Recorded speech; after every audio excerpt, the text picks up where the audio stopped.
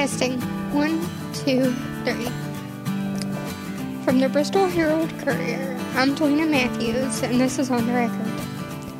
This week on the record, Kathy Boyd, Sergeant Steve Hinkle's sister, sat down with reporter Laura Spell Friday after this year's Sullivan County Sheriff's Office Fallen Officer Memorial Ceremony to talk about her brother and what the past nearly 3 months have been like since he was shot during a welfare check call in February and died 3 days later from his injuries. She also talked about what kind of person her brother was. So, tell me about your brother. Well, he's the oldest of 8.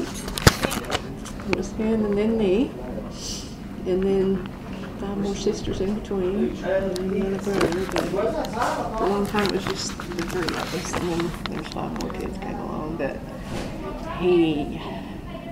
we found out so much after he died about him that we had no idea. We had no idea. No idea. Like what? Well, the things he had done, all the things that he had done when we were together, in family gatherings or when we were together, he talked about fishing, he talked about kids, he talked about guns, but he just didn't talk about his work. He just didn't talk about what all he had done. And I had no idea he was an expert marksman and that he trained so many of these officers. I had no idea that he was that good with that. I heard so many stories from people, from the whole community, from neighbors to people I don't even know, had come up to me and told me stories about him.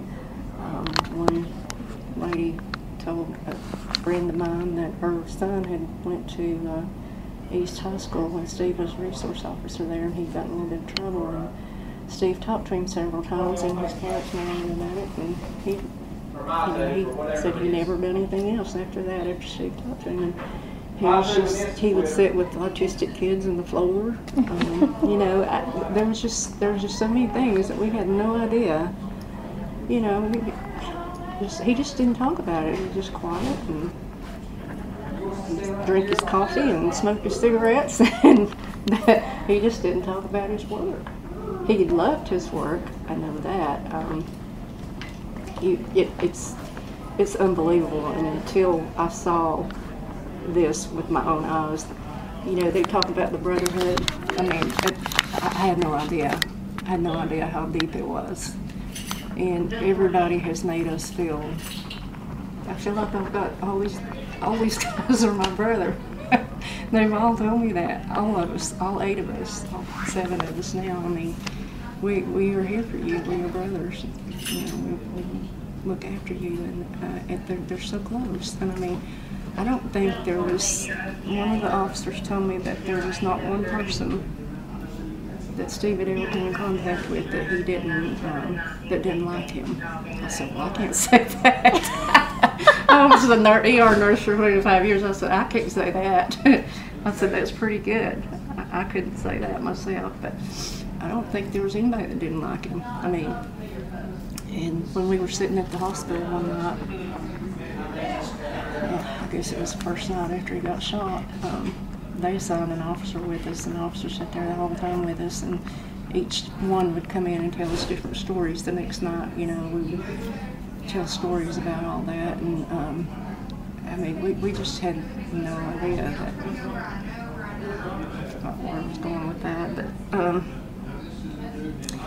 he was just, we were reading comments on the news website and comments that people had made, and one of them said he had been arrested multiple times and been in jail up here several times, and Steve had arrested him several times, but he was always nice to him and always treated him with respect, and he hoped that he got that same kind of respect back. And that's a guy he had arrested 3 or 4 times. So, wow. I mean, I never heard him say a cross word about anybody. I mean, he just didn't. I mean, he just. Yeah.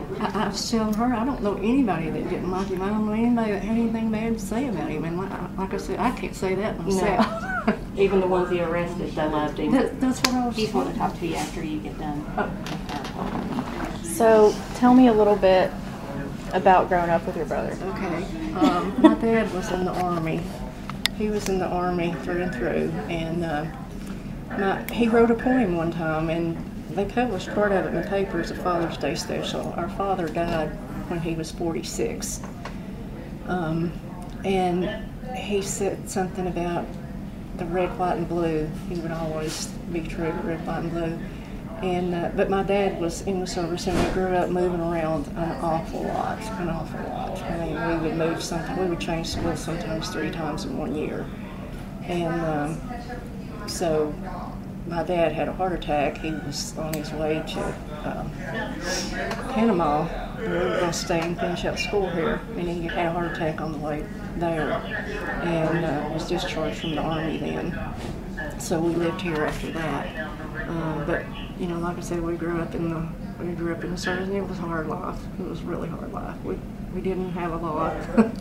There were lots of times we didn't even have food, but I mean, we had each other, and there was, you know, and the one good thing about it, you know, there's still 7 of us, and we're here for each other. That my aunt died from cancer on Friday, and she was our last relative, and my brother got shot there the next morning. So, you know, it was like, you know, it was the last of the family, and then the very next day my brother was shot. And it just still seems like it's not real. I mean, it just seems surreal. The community, I mean, it's like nothing I've ever seen before. And one of my neighbors stopped and talked to me yesterday, and we were both crying, and she said, you know, it just shook this community to the core. And evidently it did. I mean, it just still, I'm just in awe of the ceremony today. I mean, it was just, I mean, it's hard. I mean, it's really hard. It's like going through the funeral almost again, but it's so worth it. It's a blessing, you know, and we feel so honored that so many people thought so much of our brother. You know, he was just brother to us, you know, and evidently he left a mark on a lot of people. I mean, a lot of people. There's still people come up to me and say, I didn't know you were Steve's sister. You know, there's so many of us. I said, I guess he probably didn't talk about all of us. Hey there. Hello. But, yeah, growing up, and then after my dad got out of the service, we lived here. And I think when he started working at the sheriff's office, that was when he had found his edge. That's what he always wanted to do. And it's like these guys tell you, they don't, I mean, that's it. That's their life. I mean, it's unbelievable. And to me, I still don't see why anybody would do it. If you don't care. Especially nowadays, with people carrying cameras and trying to do all this stuff. I don't understand why anybody would want to do what they do, but I'm so thankful that they do. I'm so thankful for them. So, if you can, if you don't want to, it's fine. But can you talk a little bit about that day and how you found out?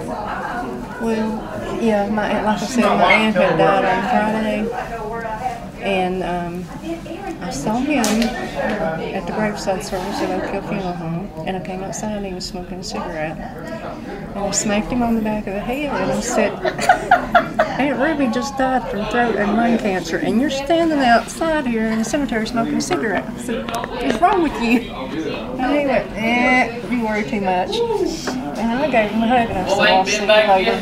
And so, you know, the very next day, after that, my husband and I were going to Sam's in Bristol, and we got almost to where the dollar store is.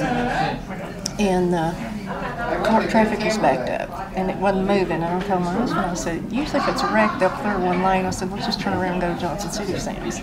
So we turned around, and my other sister called me, and she said, did you hear there was a shooting we saw in town? And I said, yeah, I saw that come across my phone. And she said, well, it's in Bluntville. And I said, yeah, I saw that. And she said, well, that's Steve's area. And I said, I know that. And I was just getting aggravated at her. I'm like, so? That's not him. I mean, I was in total denial. She said, well, he's working today. I said, well, so are a lot of other deputies. I said, that doesn't mean it's him. And she said, well, I'm worried I can't get hold of anybody. But anyway, he said, they said he was in Bristol, so I went to Bristol. And the whole conference room was just full of people. And, well, on the way there, though, I'm an ER nurse, and my husband's a physician, and he knew Dr. Woodard at Bristol, so he called Bristol Hospital and talked to Dr. Woodard, and he was on the Bluetooth on the car, and he said, Mark, it's my brother-in-law. I said, how is he doing? And he said, well, it's bad. It's really bad. I was just really getting mad at my sister, you know, what? That's not him. It's not him. It's not our brother. He can get shot, you know. If it is, he'll be fine. If I got shot in the arm or leg. But, you know, it's just, I just didn't believe it till I got up there. And then I was angry. I was mad. You were out there, ever need help? Every emotion you can go through. I was mad at everybody. I was mad at God for a while. I didn't go to church for about 2 months. And, you know, it's just, I was just angry the way it happened. So how do you feel about it now? Well, now I feel it's surreal. It still doesn't seem like I've been back to the cemetery a couple of times just to see. You know, we don't have his marker down yet, but you know, to see. And it's really hard. And I can go for a couple of weeks. I had nightmares. I'd wake my husband up. 2 weeks, I'd wake up screaming, have nightmares, you know, move, get out of the way, screaming, he's got a gun, that kind of thing, and really had a hard time sleeping. But now I've accepted it, and I'll be okay for 2 or 3 days, maybe even a week, and then just all of a sudden, it just, you know, it's something just, and I'll sit down and cry for a while, and then I'll go on about my business, and you know, it's just not a lot. I mean, that God's had a purpose for him, and I don't know what that is. We may never know.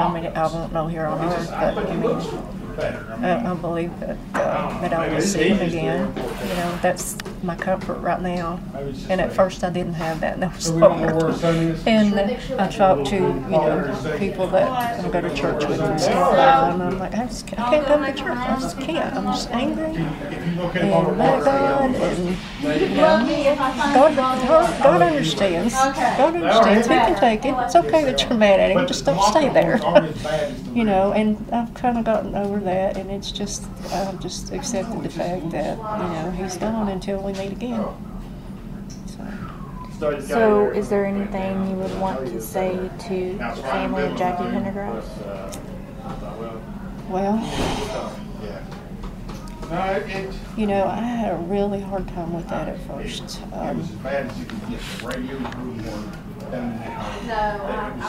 Like I said, being angry. On one hand, I was angry that he killed himself. And on the other hand, you know, maybe it's a blessing we don't have to go through a trial, because they were just throwing it all up. But, you know, I don't understand. I just don't understand how somebody could do that. I just don't. And, you know, eventually I will forgive. I'm not there yet. That may take a while. But, you know, like I said, I haven't heard anything about him at all. I didn't even know what he looked like. All I knew was his name and his age. And one night, I was just, you know, I look at my sisters. They didn't want to know. They don't, you know, it doesn't matter. But to me, it was just nagging at me. So I went through looking just different funerals because it wasn't in the paper. And I found his obituary. And, don't know this, but, you know, just had his name and his age. And when your services wasn't over, he had nothing else. So, I mean, I don't even know if he had a wife, I don't know if he had kids, I don't know if he had family, I mean, I don't know. And now, when I come to Bristol, that red light is right there. The house is right there at the red light, and if you stop at that red light, you're right there at that house. And that just, every time I see that house, I just get angry. I just get angry. I can see my brother laying in the yard, and it just makes me angry. You know, and eventually I'll get over that too, but I'm not there yet. I'm not there yet. But it's just So you weren't actually there at the scene, but just picturing, you know, where you think he wasn't, and well, based on I know what? which house it is. Right, sure. Yeah. No, but we were almost right there. I mean, we were in traffic almost right there. I mean, I could have gotten out of the car and walked up to where, I mean, I could have. And after that, I was just angry at myself. I wish I had known that. I wish I had known that. You know, I wish I had known that. But I did talk to Casey, Kevin Marsh and Stacey Mahan was paramedics that picked him up, and they're both friends of mine. I worked in the ER, and they took care of him, and that gave me some comfort knowing that they were with him and they knew he was my brother, and that gave me some comfort that they were with him. But it's just senseless, just absolutely senseless. So do you live in Kingsport and come by there often? Yeah, well, we go to Pinnacle. We go to Sam's in Bristol all the time. We go to Pinnacle, you know, and Bristol Hospital sometimes if we have family there or something. And yeah, so I've traveled that road a lot. And yeah, and it's just really hard. We went yesterday, and my husband got beside of a big truck, and I knew what he was doing. We were right beside that big truck all the way till we got way past the house, and I just looked at him and I said, thanks. You know, I have to look at it.